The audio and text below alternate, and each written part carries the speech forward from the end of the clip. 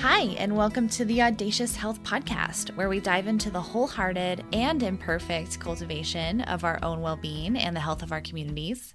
No quick fixes, no shortcuts, just honest conversations to challenge and inspire you to maximize your potential right where you are.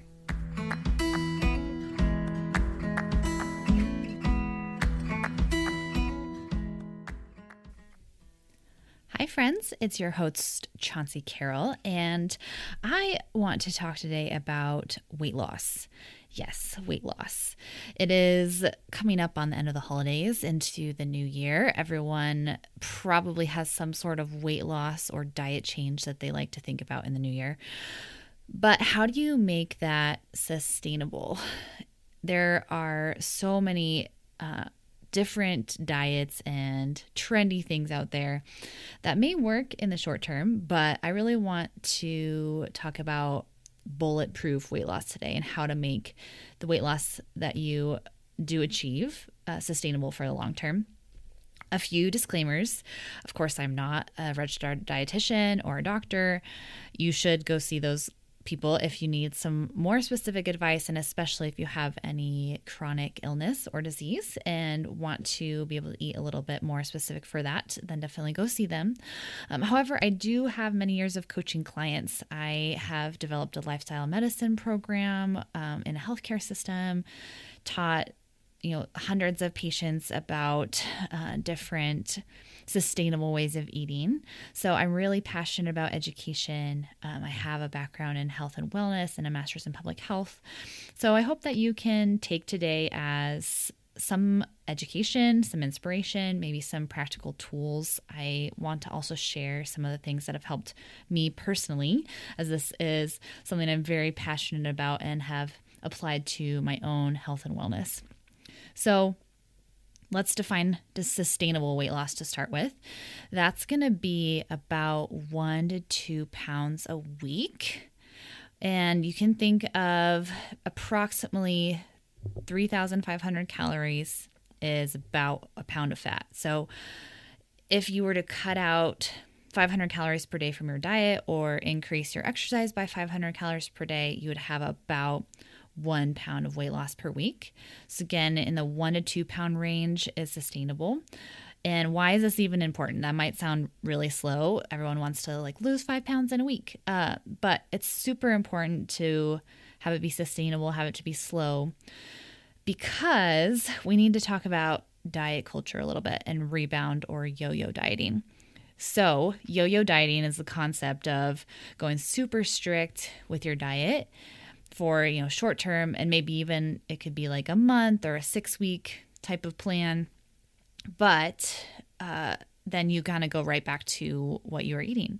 So the research has shown that about 65% of dieters return to their pre-dieting weight within 3 years. I'm actually surprised that's not faster, but 40% of those actually gain more than they lost. So think about The Biggest Loser TV show that was a hit back in the day. I don't know if it's still going on, but almost all of those people that have lost hundreds of pounds on the show, if you were to go talk to them right now, a lot of them have actually gained back all of that weight, if not more. And the more rapidly that you lose weight, or the more severe the calorie restriction, like on a detox or a cleanse that a lot of people like to go on in the new year, only 5% of people are able to keep that weight off. So not only is it kind of sabotaging your weight loss to do that, but short-term restrictive diets come with their own health concerns. So there's an increased risk of gallstones. You lose a lot of lean body mass, which is your muscle. It's called muscle wasting that happens on these diets. There can be electrolyte imbalances, dehydration. You can get an abnormal heart rate. Of course, we've all experienced that weakness or hunger that happens, or constipation. So a lot of really not fun side effects. The reason that these diets don't work in the long term is that it really is working against our metabolism and our survival instincts. So you have something called your resting metabolic rate, or your RMR. It's the largest portion of your daily calorie requirement. And basically it is the minimum amount of calories that your body needs to just keep you alive. So think hair growth, your skin, your nails, your heart beating, even things like digestion. So you have this minimum amount. And again, it's going to be different males versus females. Females usually have a little bit of a lower resting metabolic rate, mainly due to size and lean body mass. Again, your muscle. And if you have more muscle, you're going to have a higher resting metabolic rate because that is an active tissue versus fat is a little more passive tissue. So let's just say that for RMR for women, we'll just say baseline is about 1,200 calories, 1,800 calories for men. Again, it's going to be plus or minus depending on your body composition. But that resting metabolic rate drops about 2 to 3% every decade after the age of 20. I know, very exciting. Mainly due to the loss of lean body mass, mainly due to muscle. So when you are going into this starvation mode, which would be an extreme calorie diet that is lower than your resting metabolic rate, you're sending a signal to your body to conserve fat and calories, and you actually run the risk of lowering your resting metabolic rate more permanently. Basically, what you're saying is to your body, like, hey, it's the winter and there's no food.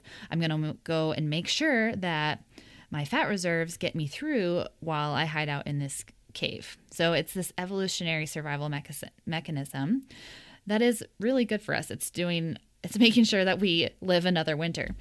So you really want to, when you think about weight loss and wanting to think about permanent weight loss, you have to work within your metabolism, and you have to think about what's going to be sustainable and realistic for you so that you're not sabotaging your metabolism, sabotaging your muscle mass, especially since we want to increase or maintain that throughout our life. So a couple questions you can ask yourself is, hey, can I imagine myself eating this way for the next 6 months or the next year or 5 years? Of course, there's going to be times where maybe you have more emotional, physical space to focus on a really clean diet for a little bit. So I'm not saying that you're going to eat perfectly for the rest of your life, but it has to be sustainable. And so rather than doing these huge restrictive diets and then going off and binging, try to find that happy medium. And so start to think about, as you're listening to the rest of this podcast, what would be a way for you to eat in the next year? We'll just take it a year at a time. That sounds great, that's sustainable, that allows for fun and enjoyment, but can still meet your goals. So a little bit about my story.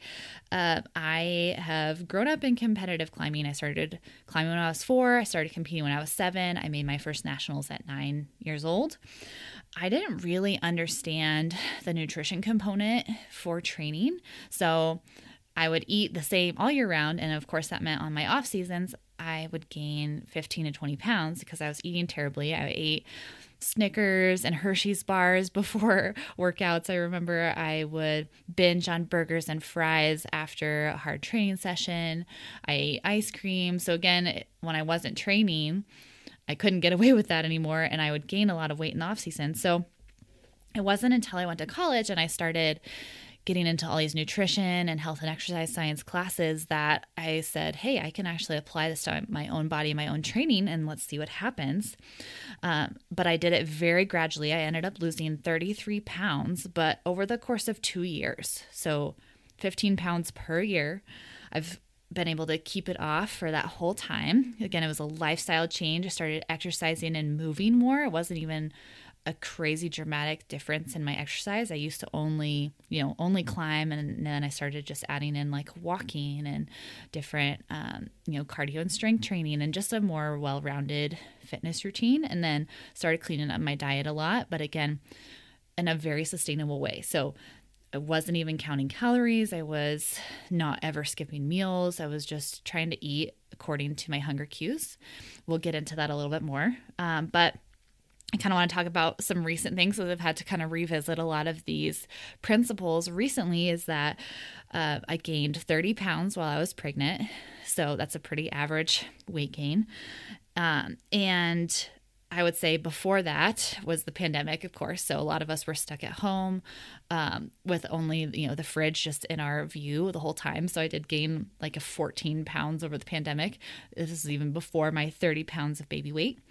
But here I am, 6.5 months postpartum, and I'm really happy to say that I've lost all of that weight. So I've lost the 30 pounds of baby weight plus my 14 pounds of what I would call hashtag COVID bod weight. And I am back to what I would say my pre-pandemic weight. So again, 6 months with 44 pounds, that sounds like a lot, but you lose a lot of that at the very beginning with postpartum type of stuff. So I would say that those last 15 pounds, I'd say maybe I've averaged about 3 pounds a month postpartum, and kind of really focusing on the weight loss portion. And I can be confident that that's going to stay off because I have done it in a really sustainable way. So going back to kind of how do you bulletproof your weight loss?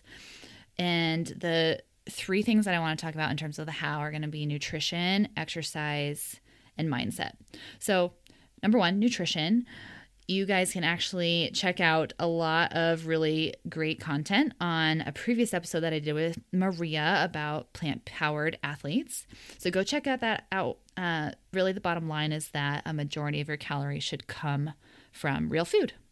Voila, that's the secret.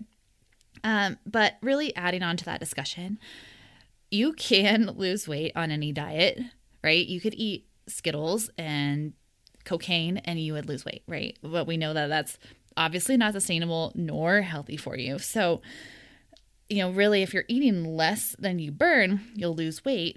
However, that does not necessarily mean it's sustainable nor healthy. So really thinking that, your calories are not created equal. It's not just about eating less.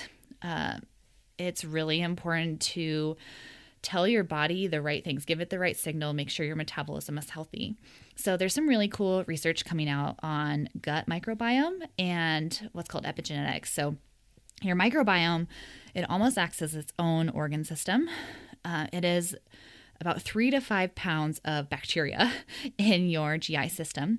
This bacteria itself has 8 million genes, which that actually outnumbers the genes in our own genome by 150 to 1.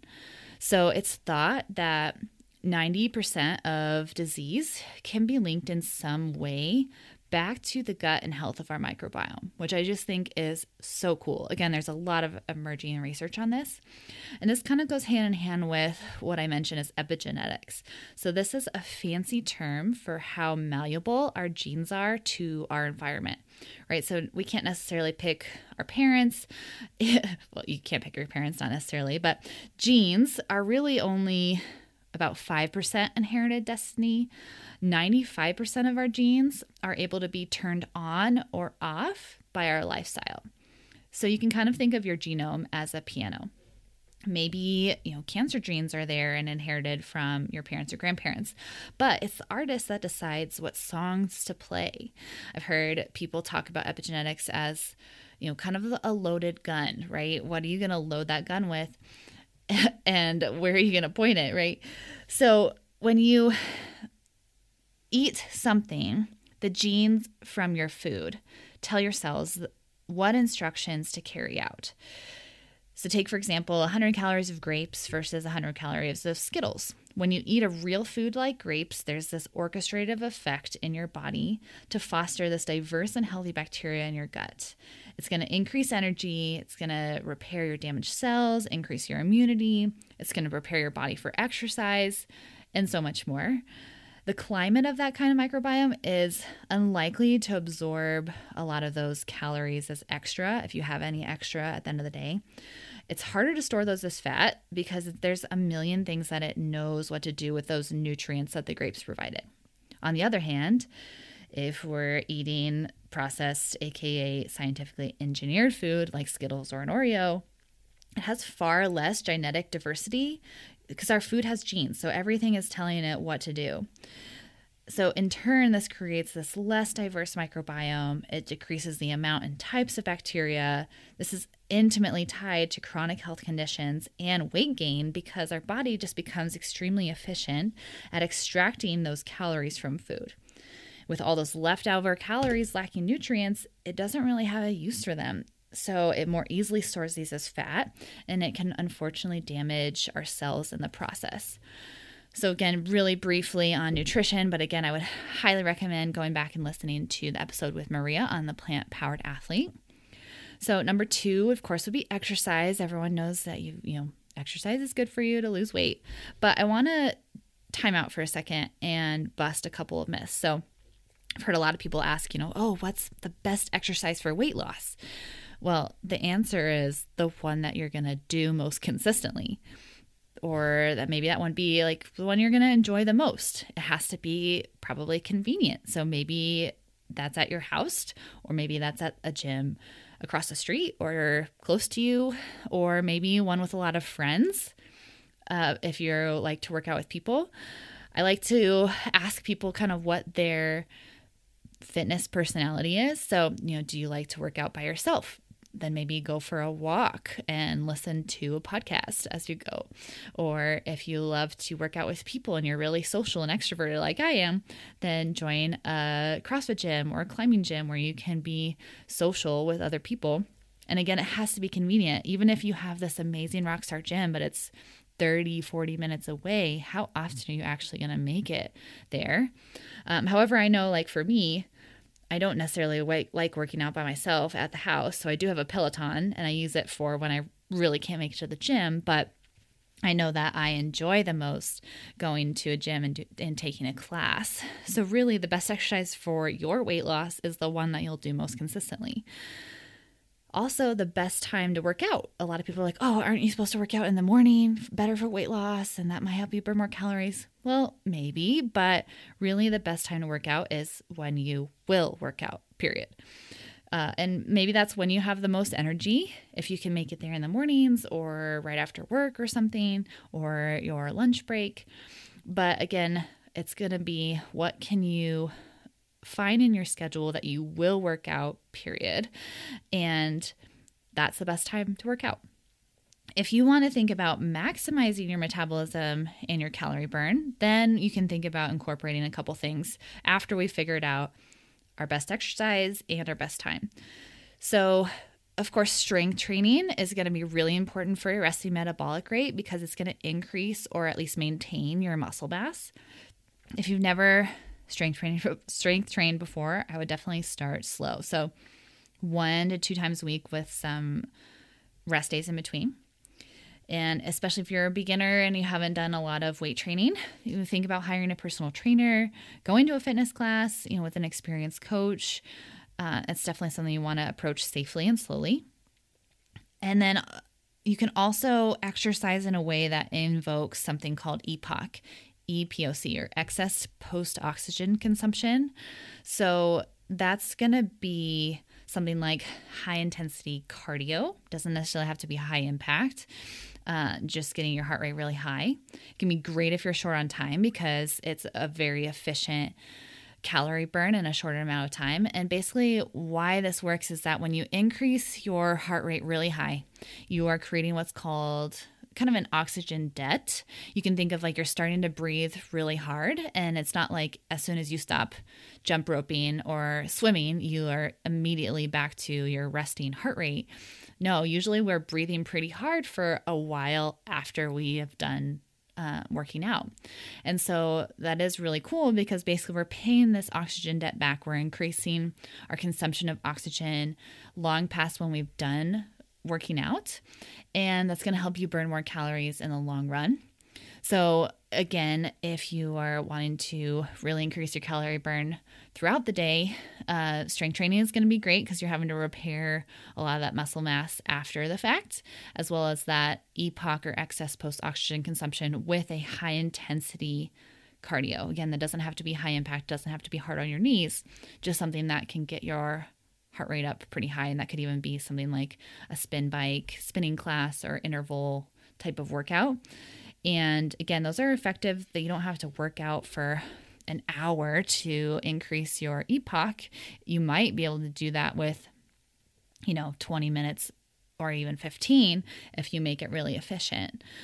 But I would say number 3 in terms of thinking about bulletproof weight loss would be your mindset. This is the biggest one. You might have the best diet and lifestyle, and you might have the best exercise plan, but if your mindset is off, you are going to regain weight or you're not going to be able to lose weight. So this is the biggest pitfall that I see my clients make, is falling into all or nothing thinking. So that's really thinking like, oh, okay, well, I don't have an hour to work out. I guess I'm just going to not work out today at all.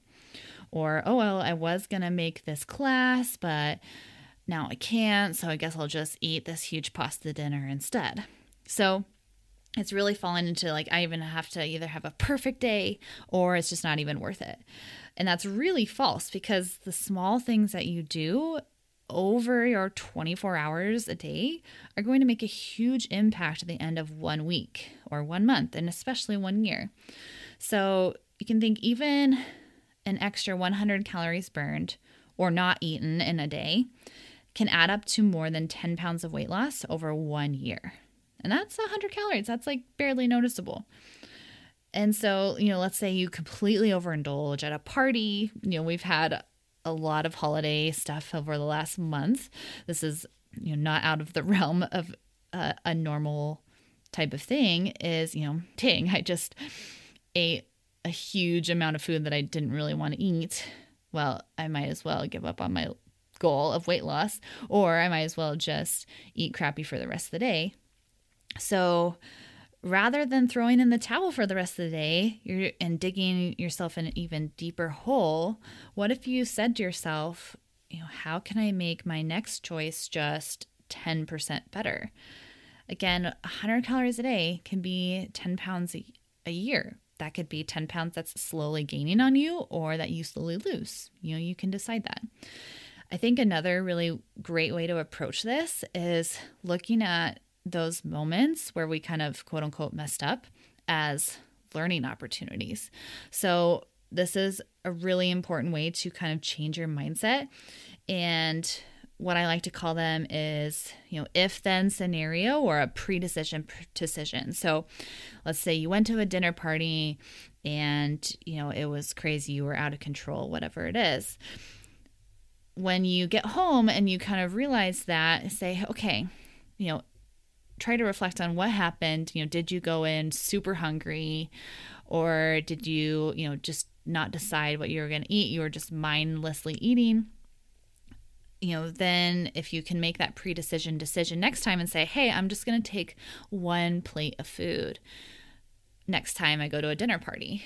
You've kind of made that decision.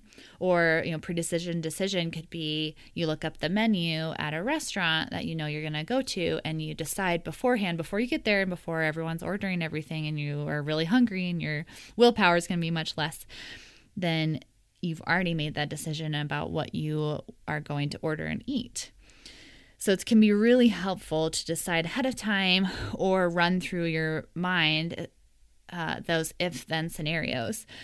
Another one that really people can be challenged with is the free food type of mentality. So, oh, it's free, it's a buffet at work, or someone offered this plate of cookies to me. I wasn't going to eat this, but I don't want to be rude. That's going to be another if-then scenario that's pretty common to run through. So just because it's free, it doesn't cost you anything, doesn't necessarily mean it's free in your body, obviously. So you want to think about, maybe you do have those plate of cookies, that's fine, but just count the cost and try to figure out a way that you can maybe exercise or eat better the rest of the day, and just be more conscious of your sugar intake for the rest of the day. So another way to kind of shift your mindset, and especially when it comes to those like free food or food pushers, we all know those people that are like, please, I just made this for you, you should eat it, and you weren't planning to eat it at all, is treating your body as a temple. And maybe it'll hurt their feelings for like a second, but you're the one that has to deal with the consequences long term. So kind of even coming up with those, responses in the moment and of those if then scenarios and saying, hey, if someone offers me food and I don't want to eat it, then I'm just going to say, no, thanks. And you would be surprised. I've started doing this because it was really hard at first, but when you start just saying, no, thanks, I'm good, people usually are like, oh, okay, got it. Or you can, if you trust them or you even just want to say, no, I have some other nutrition goals. I heard one person just say, I don't recommend this, but he had used the idea of like, well, I'm just going to tell people that I'm pre-diabetic, even though he wasn't, just to get people to lay off of offering him sweets. And he said it worked very well. So you can come up with some creative ideas. But I think that this, body as a temple, really kind of coming back to that, you really only have one place to live. So, if your body's a house and you never vacuum, you never clean, you just keep dumping trash in there, are you really going to want to live there for very long? There's going to be some things that start to catch fire or things that start to go wrong. So thinking about honoring your body with nutritious food. And this goes both ways with like not starving yourself, but not engorging either. You want to fuel your body. Nutrition and food is to be enjoyed. And, it's to honor your body and to fuel it. And so, back to that pillar of our audacious health philosophy is that we're not just physical beings, but we're spiritual and emotional beings too. So kind of coming into some practical tools of what this bulletproof weight loss looks like is, number one, listen to your hunger cues. We start off life as intuitive eaters. My 6-month-old is very good at telling me when she's full. She just refuses to eat those things when she's full. And she is naturally an intuitive eater. I didn't have to tell her, hey, tell me when you're full and I'll stop eating you. She just knows it. So a lot of times we lose this ability as we grow up because, external factors or environmental factors. I came from a family of fast eaters. So I realize now that I eat super fast because, hey, if it was on your plate still and everyone else was done eating, it was fair game for my siblings to pick off, the food left on my plate. Hence why I'm a fast eater. I've had to really try to slow down my eating. And that can be a way to just help you tune into your hunger cues. And, things like putting your utensils down and really starting to mindfully eat, chewing each bite before you take another one. This is so hard for me, guys. I don't know how many times I have to consciously think about this. I know sometimes it's really intuitive for other people, but not me. So thinking about chewing every bite before you take another one. I think a lot of us grew up in the clean your plate era, and where it's like, oh, well, I can't waste food. I have to eat everything on my plate. And we have to get out of that. One, it's not healthy for us. But I think you just have to think about, it's either wasted in the trash or it's wasted in my body. And, it's a waste either way if you're, taking too much food onto your plate. So the clean your plate era, just has to go.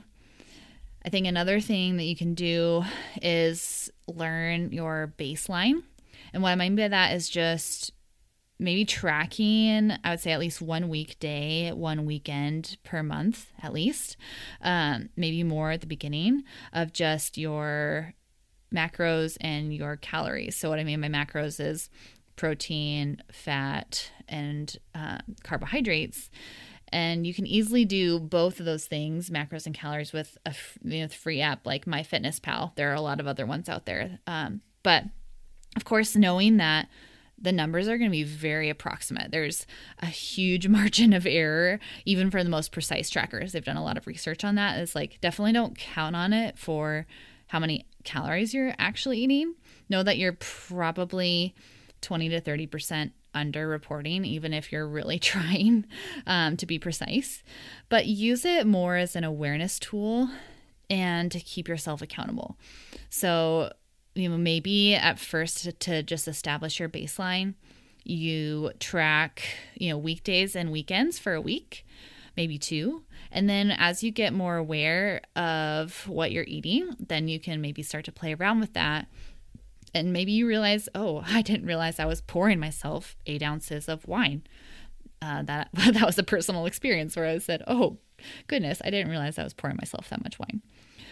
So it can be a really interesting way to start to filter out what is maybe sabotaging your weight loss and trying to hone in. And a lot of people actually realize they're not eating enough. And that can be another thing for your metabolism, is if you are, again, in that starvation mode, it's going to be really, really hard to lose fat. So I would say learn your baseline with, something like MyFitnessPal. I would say, be careful with the tracking, because especially for certain people, it can be really triggering. And I know for me, I can't track every day for very long because it kind of gets me into a bad headspace. So, be conscious of that. And maybe rather than tracking something in like MyFitnessPal, maybe if you just write it down in a little food journal and talk about how you feel afterwards, that can be useful as well. And then I would say with accountability, that is huge. I know for me, even being in the fitness and wellness space, I feel like I need accountability, and I got accountability when I was starting to try to lose weight this postpartum time. So I like to call them an accountability buddy. And really that could be a training partner. It could be your spouse if they have some similar goals and they're not going to try to sabotage you. Maybe it's a coach. That's who I got. I got an awesome nutrition coach and surrounded myself with role models that are living the kind of lifestyle that I want to be living, eating the kind of way that I want to be eating, and really trying to learn from them and stay accountable to them. And maybe that could look like, weekly check-ins or texting each other. For me, it was really helpful to track my protein intake because that was something I was really struggling with. So that motivated me a lot to know, like, I'm going to have to show my coach that, how many grams of protein I ate today. That was really helpful for accountability. And then I would say building in some metric check-ins. And so what I mean by that is, weighing yourself, I would say no more than 1 to 2 times a week at the most. I know a lot of clients that, they want to weigh themselves every day or even a couple times a day. That's not really helpful, and it's not going to give you that much useful information. So of course you want to weigh yourself at the same time of day, and I would recommend, same day as well. Like it's going to be every Monday or every Friday. For me, weighing in on a Monday morning was really motivating because I knew like, okay, the weekend's going to show up on that scale. And then Friday morning was also a really good time for me because then I knew like, okay, this is going to keep me accountable during the week because a lot of us eat differently on the weekdays versus the weekends. So for me, Monday morning, Friday morning, you want to try to measure at the same day or same time of day. I would recommend usually in the morning, after you've gone to the bathroom, before you've eaten anything, clothes on, clothes off, keep it the same. But again, be careful with it getting too crazy. But that can just be a really good way to keep yourself accountable. And if you want to, you can even upload it to an app, to kind of keep yourself accountable. I would also say it's really important to track body fat percentage because your weight doesn't necessarily say anything, actually. A lot of weight loss, especially at the beginning, goes faster because it's just water weight. And so it's really actually more important to track your body fat percentage if you're trying to do sustainable weight loss. So I would say maybe 2 to 3 weeks, tracking your body fat percentage every 3 weeks would be, the most. I'd say maybe once a month would be good. And you would do that with something like a bioelectrical impedance. For most people, it's going to be accessible at like a gym. You can also try to, see if like a sports performance center has something that's a little more precise with less margin of error. Again, everything's going to have a margin of error. You're just taking these as, not complete fact, but you're just wanting to do a check-in, keep yourself accountable, see if you're on the right track. So take them with a grain of salt. In terms of timing your meals, of course, intermittent fasting is like a huge trendy thing right now. I'd say it can be a tool. There's definitely some interesting research regarding the benefits of a 12-hour fast. So like an overnight fast, let's say like 7 p.m. to 7 a.m. kind of gives your body a break from digestion, helps with blood sugar regulation, cellular repair. Because if we're always eating, it's hard for our body to, put that repair towards other things because it's just constantly getting a load that it needs to digest. I would say there can be some concerns with regular fasting that's more restrictive than that. The reason that a lot of these intermittent fasting diets work is that, short term, you're just eating less calories during the day. There's not this like magical hour that helps you lose weight. But some of the concerns are that, it's going to be more challenging for athletes if they need to fuel their workouts. It can be too restrictive.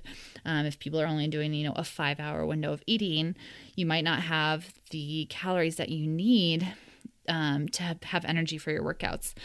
Or, if you're a first responder, you want to make sure that you have energy, throughout your shift because, what if something happens? You need to be able to go right then. So, thinking about, again, what is the way that you can eat this way for life? So, can you maintain a 12 p.m. to 5 p.m. eating window for the rest of your life? Like, maybe that sounds really challenging to me. For me, the 7 p.m. to 7 a.m. just works a little bit better with my schedule. I'd say it doesn't happen a lot, but I really try to keep to that when I can. I always just feel better in the mornings too, rather than feeling full from the night before.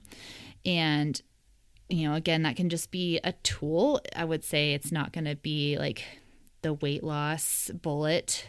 I would say, again, it's going to work weight loss wise if you're eating less calories in that window because you're saying, oh, well, it's 7:30 p.m. and I'm not going to have this chocolate thing because it's past my eating window. So that's going to help you, eat less throughout the day. But again, really bottom line of this entire thing is that, sustainable weight loss is important for your metabolism, for your lifelong metabolism, and it's possible. And you have to find a way that you could eat that way for the rest of your life. And again, there's going to be seasons where it's, better than others, and that's okay. We're not supposed to be, extremely fit year round. And you're going to eat differently depending on your goals. So maybe you're training for an endurance bike ride. You're going to eat way differently than you would if you're, trying to lose weight, or trying to, get into a summer beach bod type of thing. But I would just encourage you to find a way that feels meaningful to you, where really we're trying to become the best version of ourselves. And that doesn't always necessarily mean a lower weight too. So I think it's really important to realize when to call it good, and when, there can be a fine line between healthy weight loss and going in, a wrong direction. So that's why I would say it's important to keep a community around you and people that you trust to, tell you when enough is enough, and to really promote health and not skinniness. I think that's really important, is that, skinniness is not the goal. The goal is for you to feel vibrant and thriving and healthy, at the weight and body composition that you want to be at, so that you can do, whatever you decide you want to do for the rest of your life. So friends, I hope that you found some cool tidbits in that. And I would just thank you so much for listening. If you learned something useful today, I would love it if you would share this podcast episode, leave it a rating or a review. We will catch you in the next episode. Bye, friends.